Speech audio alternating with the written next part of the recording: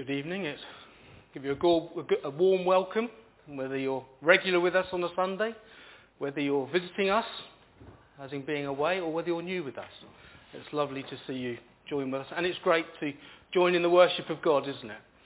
And I'm going to read a Bible passage in a minute, a few verses, but let's just commit our time to the Lord first. Father God, we thank you for your love.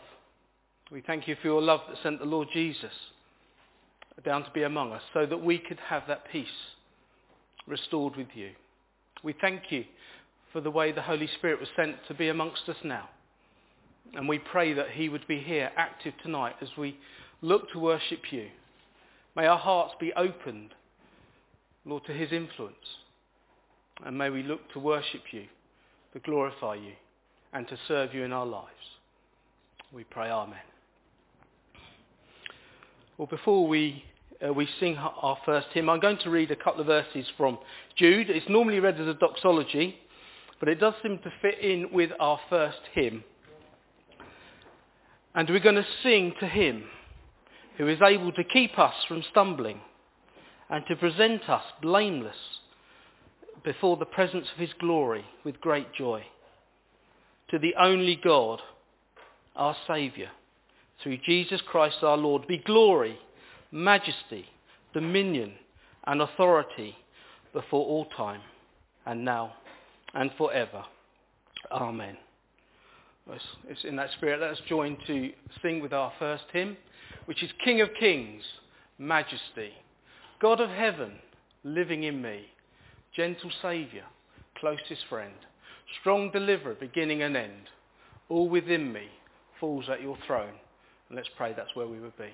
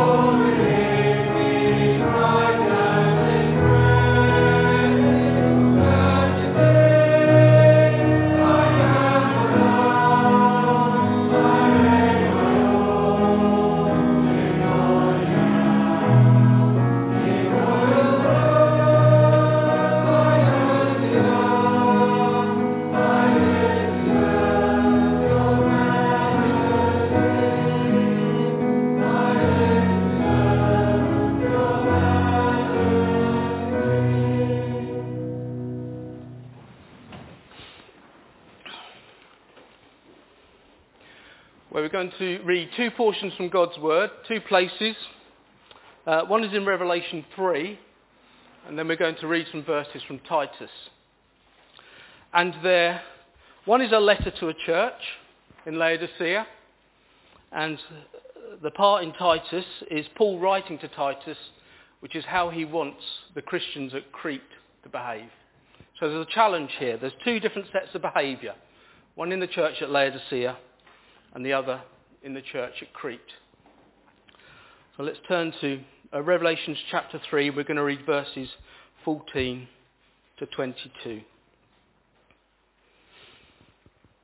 And to the angel of the church in Laodicea write, the words of the Amen, the faithful and true witness, the beginning of God's creation. I know your works. You are neither cold nor hot. Would that you were either cold or hot. So because you are lukewarm, and neither hot nor cold, I will spit you out of my mouth. For you say, I am rich, I have prospered, and I need nothing, not realizing that you are wretched, pitiable, poor, blind, and naked. I counsel you to buy from me gold refined by fire, so that you may be rich, and white garments, so that you may clothe yourself, and the shame of your nakedness may not be seen, and salve to anoint your eyes, so that you may see. Those whom I love, I reprove and discipline. So be zealous and repent. Behold, I stand at the door and knock. If anyone hears my voice and opens the door, I will come into him and eat with him, and he with me. The one who conquers, I will grant him to sit with me on my throne, as I also conquered and sat down with my Father on his throne. He who has an ear, let him hear what the Spirit says to the churches. And our second reading is in Titus, Paul's letter to Titus, and it spans chapter 2 into chapter 3, so chapter 2 verse 11 through to chapter 3 and verse 8. For the grace of God has appeared, bringing salvation for all people, training us to renounce ungodliness and worldly passions, and to live self-controlled, upright, and godly lives in the present age, waiting for our blessed hope, the appearing of the glory of our great God and Saviour Jesus Christ, who gave himself for us to redeem us from all lawlessness and to purify for himself a people for his own possession who are zealous for good works. Declare these things, exhort and rebuke with all authority. Let no one disregard you. Remind them to be submissive to rulers and authorities, to be obedient, to be ready for every good work, to speak evil of no one, to avoid quarrelling, to be gentle, and to show perfect courtesy towards all people. For we ourselves were once foolish, disobedient, led astray, slaves to various passions and pleasures, passing our days in malice and envy, hated by others and hating one another. But when the goodness and loving kindness of God our Saviour appeared, he saved us, not because of works done by us in righteousness, but according to his own mercy, by the washing of regeneration and renewal of the Holy Spirit, whom he poured out on us richly through Jesus Christ our Saviour, so that being justified by his grace, we might become heirs according to the hope of eternal life. The saying is trustworthy, and I want you to insist on these things, so that those who have believed in God may be careful to devote themselves to good works. These things are excellent and profitable for people.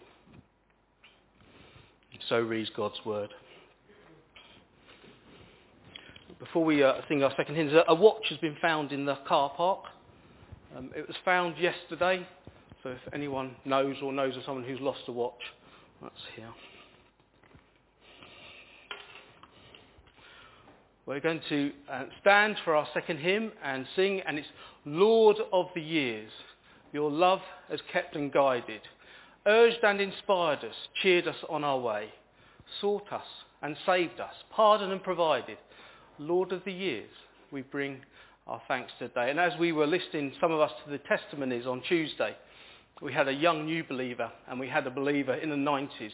And this song actually came to my mind as she stood there giving testimony to God's love to her. Let's stand and sing.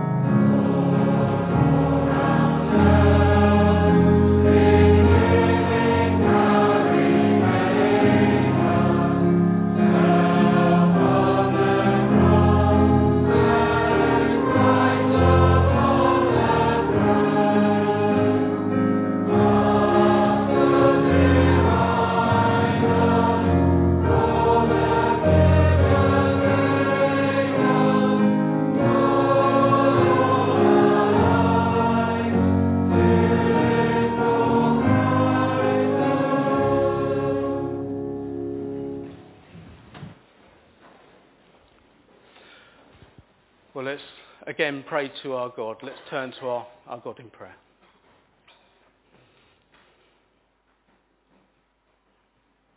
Father God, we thank you that you are Lord of the years. We thank you that we can look back in our own lives and see the many goodnessing and blessings that you've given to us. And we look further back through your word and see the way that you have been faithful to your word. You've been true to your character. You've been patient and loving. And Lord, since time began, and Lord, until time finishes, you will never change. And we are told in your word that that is a great thing. Because you are a God who does not change, therefore we are not consumed.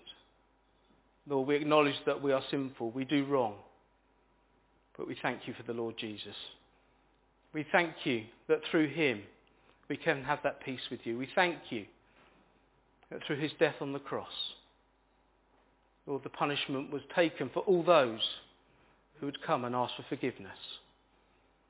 And we pray that each of us that are your people, Lord, that know you as our Saviour, that know you as our Father, would never be far from the cross, that we would be constantly reflecting on that love. And may that drive our lives.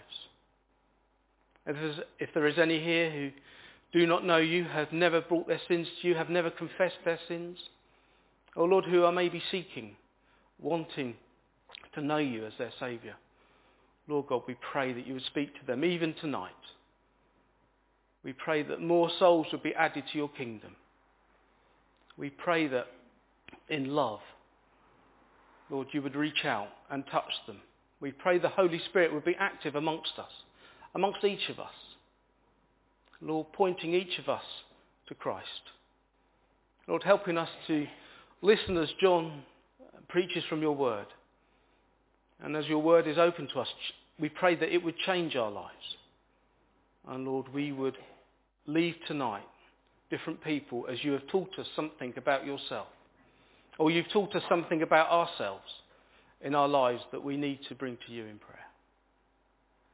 Lord, Father God, we ask in the many changing circumstances of life that you would be with those who are going through those changes.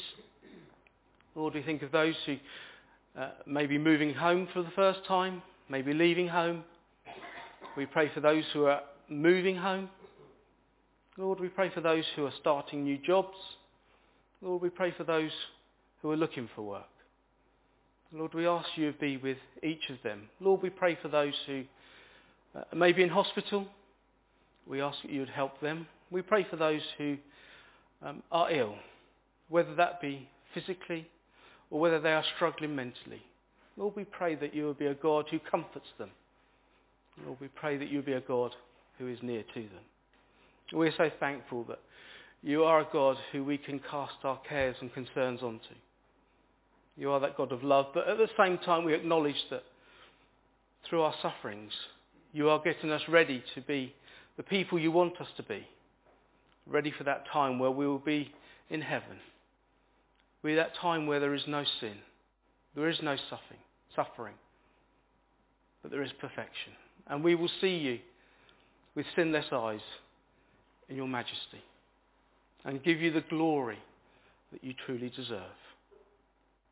And Lord, as Mark prayed for those who things are going well, we pray that if that's the case, Lord, you will still keep us closer to you. Lord, may we not be left to be strong in our own strength, because we know that soon leads to a fall. Father God, we remember those abroad who we pray for. We pray for Rosie in Papua New Guinea and ask that you be with her as she serves you in that country. We commit to you the believers in Northern Cyprus and ask that you be with Phil and Diane and with Andrew and Daphne as James and Rachel are amongst us here. We know that if they're not here, Lord, we can entrust them into your care, and that's where we want them to be, in your care. And we remember those Christians who are struggling through persecution. Lord, we especially think of those in Afghanistan. We pray for that situation in Afghanistan. We pray that your hand would be upon it and that you would limit how much danger, how much hurt can be caused. But Lord, we know there is hurt. We pray for those Christians there that as they are suffering, as they are persecuted, that you would strengthen them, that you would comfort them, that you would be with them. And Lord, as we sung in that last hymn, we pray that in living power you would remake us. We pray that you would help us to put self on the cross. We pray that you would help us in our lives to put you on the throne. And we pray that as Lord of our lives, that you would help us to live for you alone. We ask in Jesus' name. Amen. We're just going to bring to your attention again Thursday. So on Thursday evening, James Swanson will be leading the prayer meeting and giving us an update on Cyprus and the work there. He has very kindly set up an app on Pigeonhole, which you can go and leave questions. And I think there are 10 questions there already. There may be more since, but go onto the app. If you need the address, Mark has it or I have it. We can send it to you if you can't remember. And if you have any questions that you have for James, he would like to do a really fresh meeting for us. And that'd be great. He'd look forward to that. Thank you. We're going to stand and sing our next hymn, which is Facing a Task Unfinished. Now, I don't know about you. Are you do you have a task list? Do you like to write your jobs down on a sheet? Do you like to tick them off? Do you like to get them done? Well, at the moment, this task is unfinished because our God is patient and kind and long-suffering, because there are people still in this world that he's going to call to himself. And this is our call, not to tick the task off the list, but actually to get on with doing God's work. So as we sing this, it's a challenge to us as well as an encouragement. Thank you.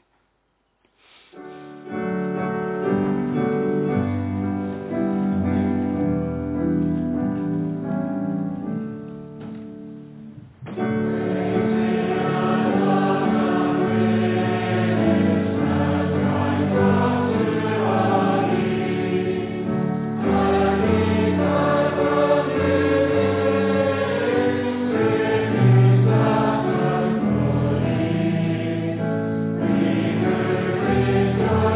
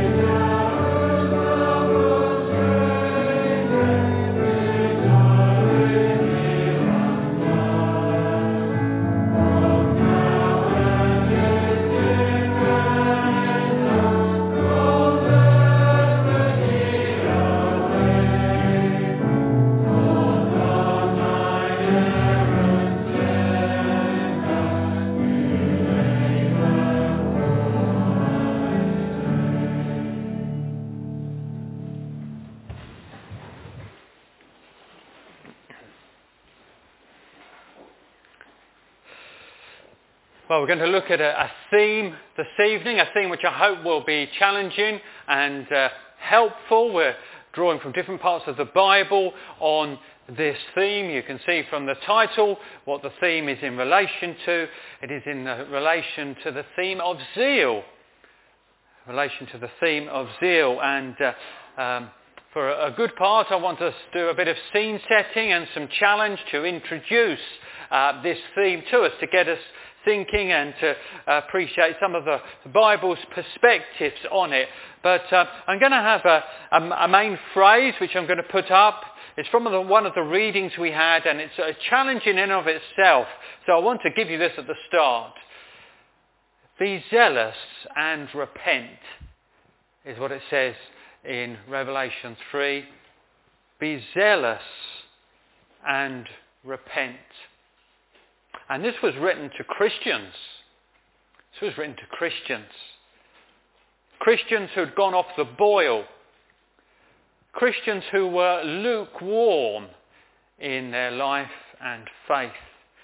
They were at the church of Laodicea.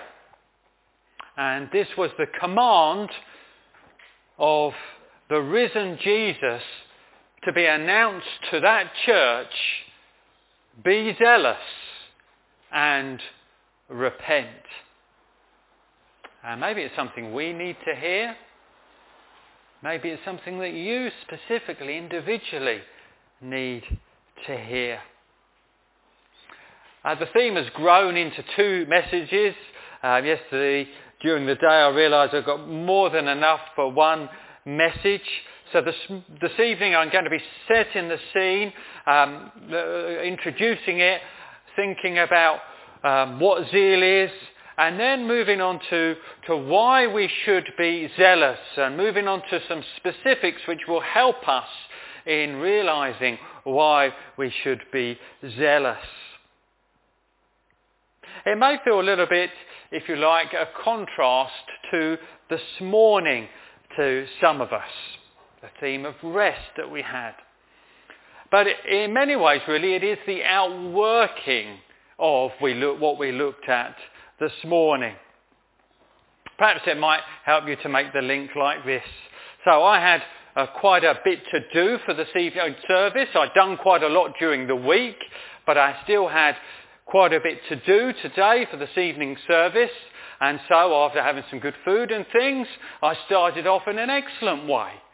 I had a 15-minute nap.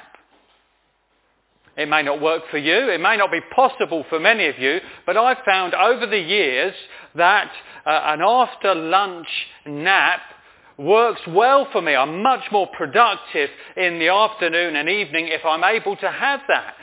And so then my work is from the foundation of rest. It comes out of rest. It's a bit like that if you've got a really busy day.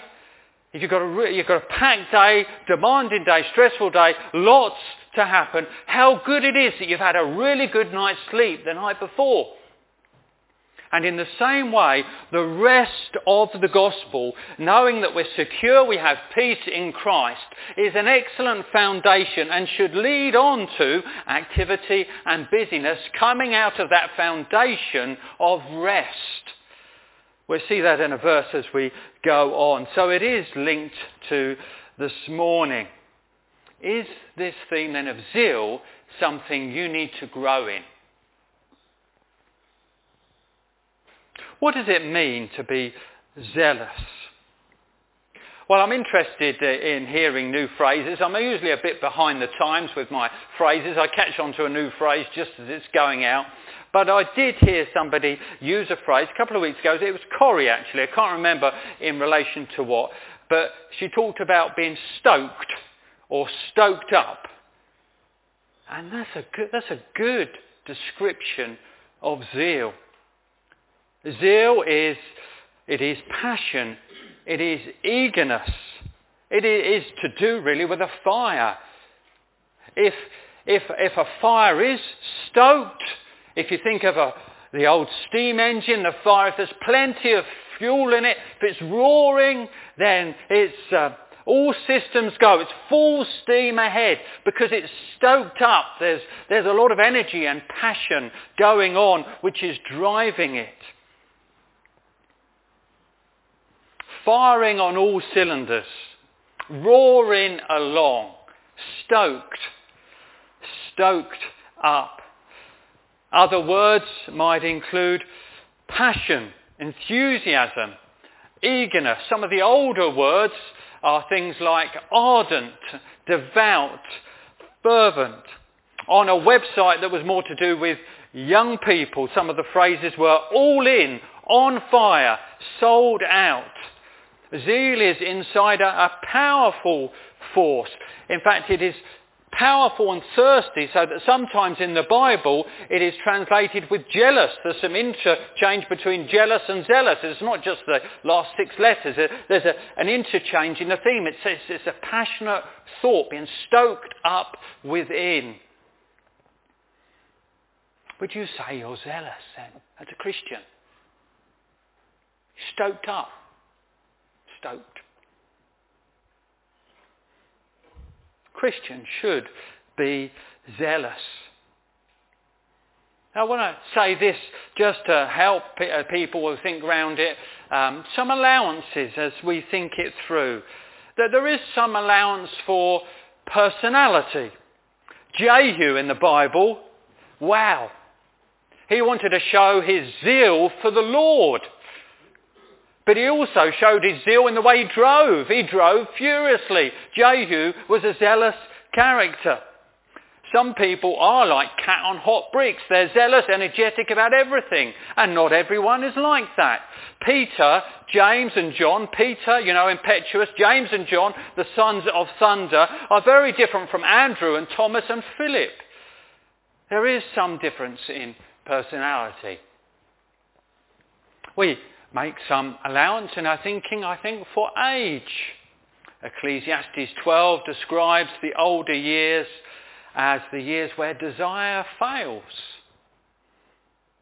David, as king towards the end of his life, is clearly a man whose passion and energy and diligence has waned somewhat. If you're listening to this message, maybe you're in an older people's home listening to this message, I don't want you to get excessively challenged by comparing yourself to a young George Whitfield. There are youthful desires according to the Bible, some of them misspent, but there is generally a youthful zeal which then over time gets matured and balanced. So we should be zealous, but there is allowance for personality. We should be zealous, but there's allowance for age. We should be zealous, but I think also there is some allowance for battle weariness, if I can call it that. Battle weariness. Like Paul, sometimes we spend and are spent. You think of Elijah in the Old Testament who was done in. Christopher Ash has written a very helpful book, I think, called Zeal Without Burnout. Zeal Without Burnout. Its argument is seeking a pattern of life of sustainable sacrifice. He's met too many situations where Christian workers have nearly burnt themselves out by their approach to life. And I've seen too many Christian workers close to or having gone through burnout. Made me think of one time at a conference when somebody did a very good talk about a person who was a minister in Liverpool. I've been trying to remember the man's name. The vicar in Liverpool wasn't Ryle, if you know Ryle. It was somebody else who was around the same time. Good talk, done from the front, and then there was a bit of discussion. Now, this person, it's come to me, Richard Hobson. This person at one point had a nervous breakdown, and in the discussion, quite a couple hundred people there, and one person stood up and said, "Don't you think it would be rather good if more of us were heading to nervous breakdowns for the sake of the gospel?" And the person at the front, Leslie Rawlington, just said, "I think very wisely. Have you ever had a nervous breakdown? Don't get one. Don't get one." There is room for allowance when people are battle weary, like Elijah, depressed and low because of their circumstances. We heard this morning there's a balance between rest and work in God's providence and plan. But nevertheless, as Christians, we should be zealous. Can I get you to think about this? What are you passionate about? What are you passionate about? You are passionate. I expect you're passionate about something to some extent. We're all different, but you're passionate. What gets you excited? What gets you switched on? Maybe it's watching your team. Maybe it's seeing a Brit play well in the US Open. Perhaps it's the latest Marvel film. Maybe it's listening to your favourite music. Perhaps it's somebody with similar political views that gets you hot and going. Maybe it's discount offers. What gets you going? What makes you cheer? What gets you excited? What gets you planning and spending time thinking about? That's not all wrong. But is amongst it God and the gospel? Is amongst it God and the gospel? Does it top the list? If we're not zealous about God and the gospel, there does need to be change. We need to hear these words, be zealous and repent.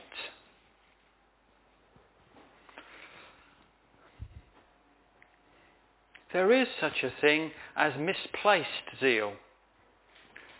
Looking through all the Bible references to zeal, which I do in approaching a series like this, a good number of them, perhaps almost as many, are to do with a bad zeal as a good zeal. Many of the Jews in Bible times were zealous, including Paul. Before he was converted, he describes himself, he says, concerning zeal, Philippians 3, persecuting the church. I was active, I was busy, I was passionate against Christ. He had a misplaced zeal. And he was converted. That got rechanneled, it redirected. But later, as he looks back and thinks out of concern for his Jewish friends and brothers, he says this in Romans 10, verses 1 to 2. Brothers, my heart's desire and prayer to God for them is that they may be saved, for I bear them witness that they have a zeal for God, but not according to knowledge. So there was a zeal there. They were energetic, they were passionate, they were religious. But it was misplaced, it was misinformed, it was in the wrong direction. I think in the New Testament you had the zealots. They wanted Jewish freedom. They wanted Jewish nationalism. Zeal was in their name. Some of them needed to be changed and become more Christ-focused, including one of the 12 who was Simon the Zealot.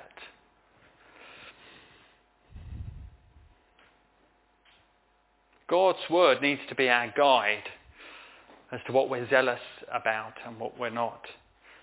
Now, unsaved people can be very zealous. You have Islamic extremists. You have Hindu nationalists. Christians can have misplaced zeal.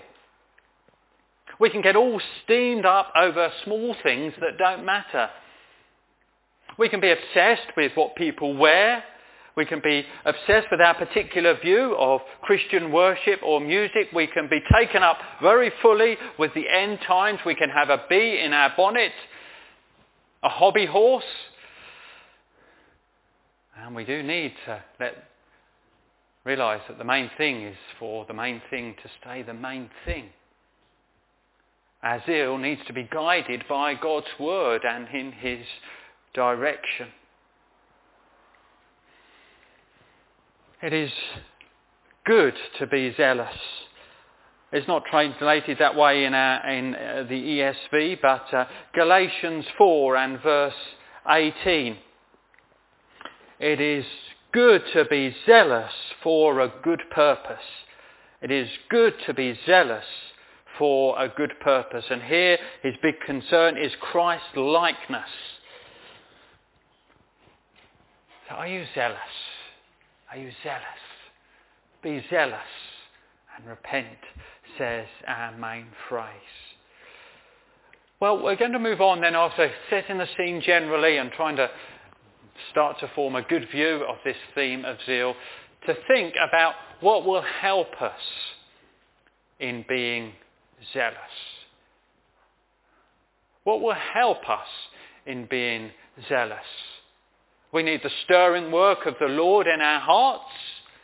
But what are some of the things which, according to the Word, will contribute to us being zealous? If we realise this evening that actually this is not where we're at and we need to hurt this, what's going to help us in going forward?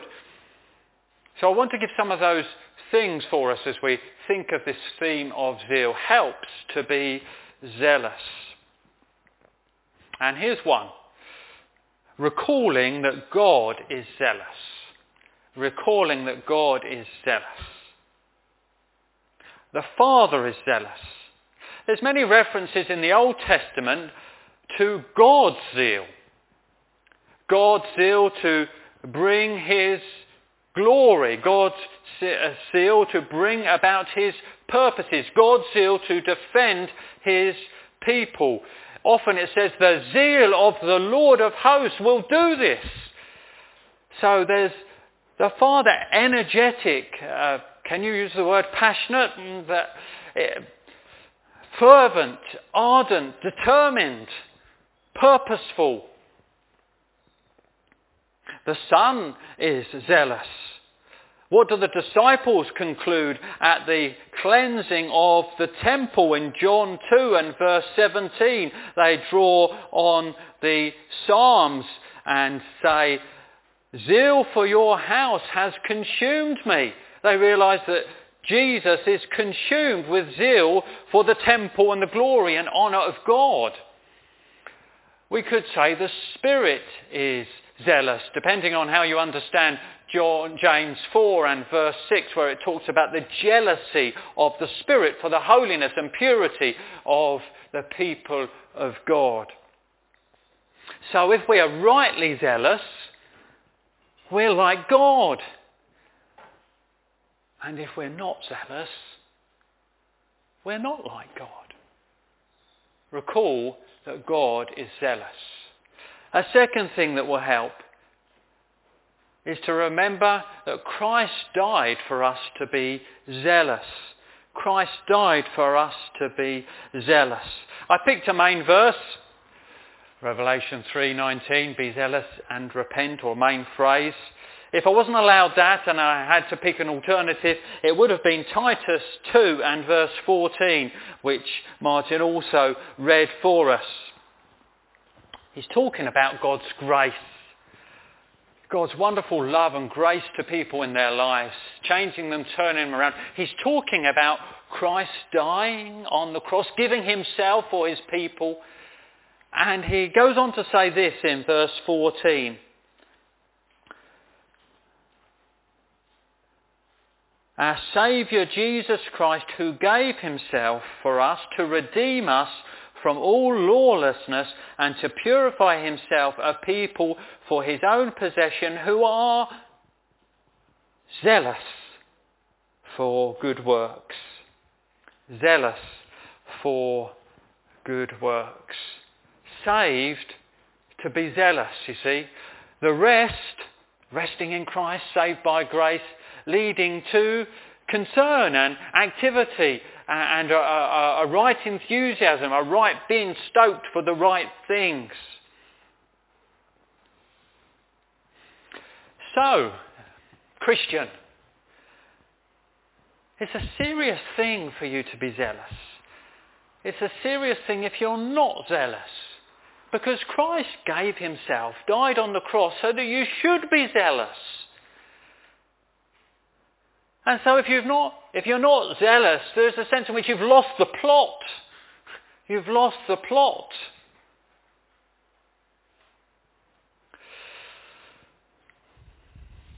I know we're bouncing through some references here, but here's a third thing that will be of help to be zealous. Waking up to our lukewarmness. It's very easy to think that we're okay when we're not. Isn't it? It's very easy for us to give ourselves a good report when that's not actually God's view of how things are going. And that was the case at Laodicea, where this letter was going to in Revelation. Their self-assessment, if you like, sometimes you have this, don't you, in appraisals, you write an assessment yourself and then you get your managers. Well, we have something of their self-assessment and it's glowing. But that's not the risen Lord's assessment of the situation. They didn't realise how much they needed God's help. Let's pick it up again. Revelation 3:15-19. Jesus says of them, I know your works, that you are neither cold nor hot. Would that you were either cold or hot. So because you are lukewarm and neither hot nor cold, I will spit you out of my mouth. For you say, here's their self-assessment, I am rich, I have prospered, and I need nothing, not realising that you are wretched, pitiable, poor, blind and naked. I counsel you to buy from me gold refined by fire, so that you may be rich, and white garments so that you may clothe yourself, and the shame of your nakedness may not be seen, and salve to anoint your eyes, so that you may see. Those whom I love I reprove and discipline, so be zealous and repent. And perhaps this evening is an evening where your self-assessment is crumbling a bit. And maybe timely you're waking up to your lukewarmness. You wouldn't have come here this evening thinking that zeal was an issue to think about. But when you've contrasted it to your enthusiasm for the summer sales, or for fantasy football, or for the Green Party, and you've realised how flat your attitude is towards God, maybe you're waking up and thinking, where is the passion? Where is the fuel? Waking up to our lukewarmness is a help in being zealous. Another thing, got two more to go. Another thing which helps is Jesus' invitation to come and help. We had an invitation this morning, one of the most magnificent invitations ever in the world, wasn't it? Come to me, all you that are weary and heavy laden. We had an invitation in the reading in Revelation. Our next verse is an invitation. Verse 20 is an invitation to Christians. Let me read it. Behold, I stand at the door and knock. If anyone hears my voice and opens the door, I will come into him and eat with him and he with me. Now this is an invitation which has often been a help to those who are not Christians, to show the kindness of Christ, the way that Christ receives and enters people's lives. But here it is written to lukewarm Christians. And the invitation to us, if we're lukewarm Christians, is this: behold, I stand at the door and knock.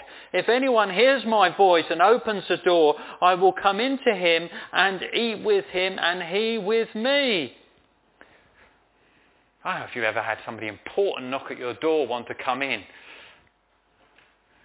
We tend to live pretty low-profile lives, so we've probably not got much to say about it. You haven't had a celebrity knock at the door or an MP, and you say, look, MP is a member of the cabinet. There's somebody on the telly last week outside, they want to come in. We don't tend to have that. But if you did, wow. But here, Jesus is knocking on your door, lukewarm Christian. And he says, I'm willing to come. I'm willing to bless. I'm willing to spend time with you. Things can be different as you seek to be zealous and repent. My help is forthcoming.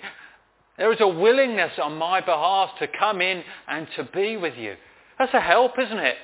If we're turning the corner of zeal in our lives, be zealous and repent, followed by the invitation of Jesus. And then a final help is the good zeal of others. The good zeal of others will be a help to us. At 2 Corinthians 9 and verse 2, it says this, the theme is giving, and in talking to the Corinthians, he says of them what they were like some time ago. For I know your readiness, of which I boast about you to the people of Macedonia, saying that Achaia had been ready since last year, and your zeal has stirred up most of them.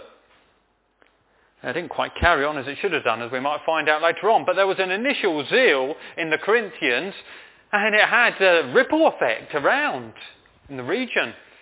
You know, they were looking to give to the support of the needs of other Christians elsewhere. And others were looking on. I thought, well, yeah, they're passionate. I want to be passionate. I'm passionate. I agree. Let's do this.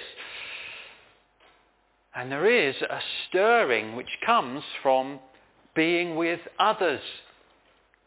From linking with Christians who are rightly, biblically zealous.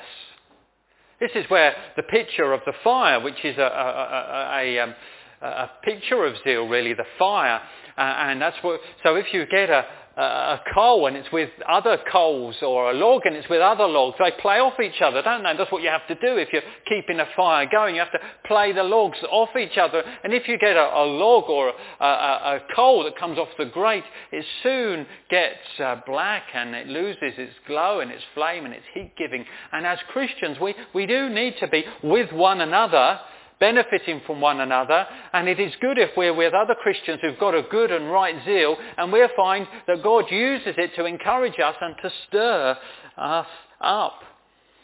It's like that in Hebrews 10. It's one of the great benefits of coming together. It's one of the great disadvantages we had over the sort of lockdown separation. Verse 24, and let us consider how to stir up one another to love and good works, not neglecting to meet together as is the habit of some, but encouraging one another, and all the more as you see the day drawing near. So if you want to be zealous, don't miss out on being with other Christians. Don't cut yourself off. Don't set loose. You need to be with the other logs.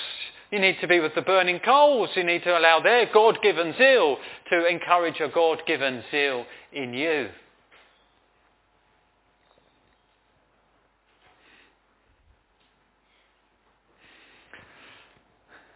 A biblical theme then of zeal.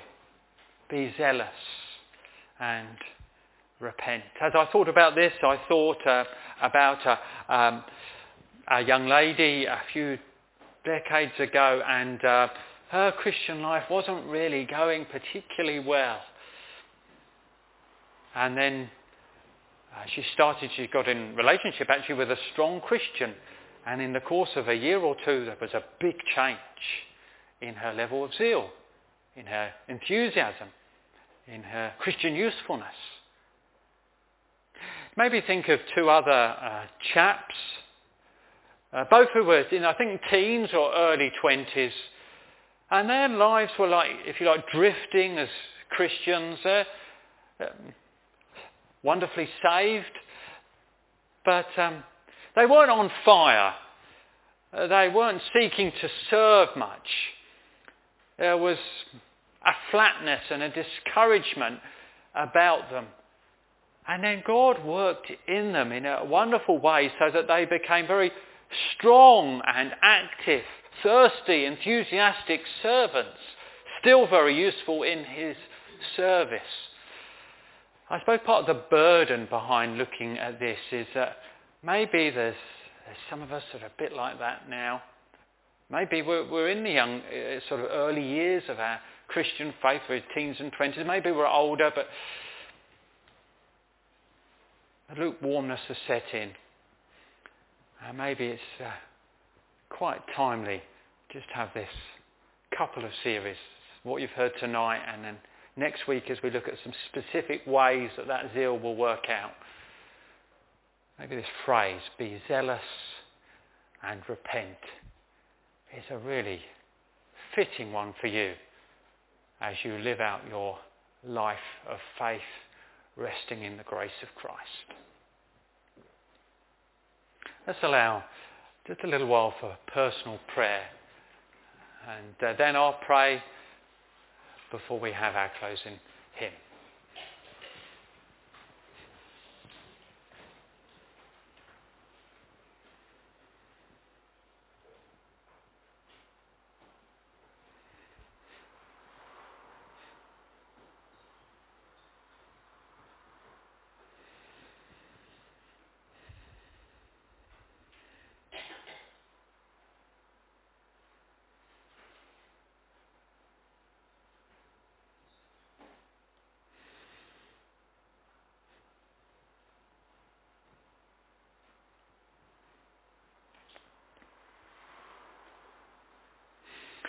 Lord, we thank you that we are not saved by our activity, our busyness, our passion. We rest alone in the finished work of Christ, and we're secure in him. We praise you for that. But we know we are saved to serve. Christ gave himself to form a people who were zealous for good works. That the people at Laodicea had grown very lukewarm. How easy we find it to be passionate about our hobbies and our interests, and to become very lackluster, subdued, and lacking in enthusiasm over our God and the gospel. Do forgive us. And do help us. Lord, you remember our frame. You know that we are dust. We thank you for your compassionate concern for the individual circumstances affecting each one of us. But we do pray that this evening's message, and maybe next week as well, if we look at it in the evening, may be a healthy poke in the fire, maybe some bellows on the flames, may stir up more enthusiasm for the things that should really enthuse us. So may your Spirit use this in our lives for your glory, we pray through Jesus Christ. Amen.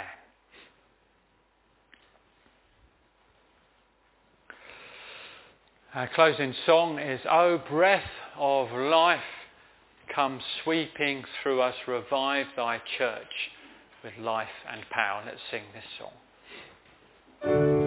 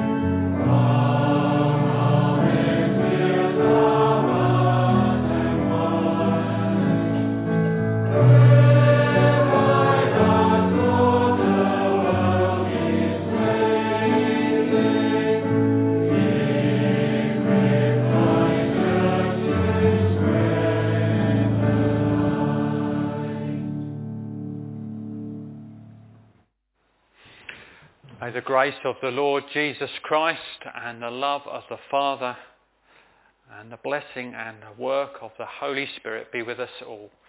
Amen.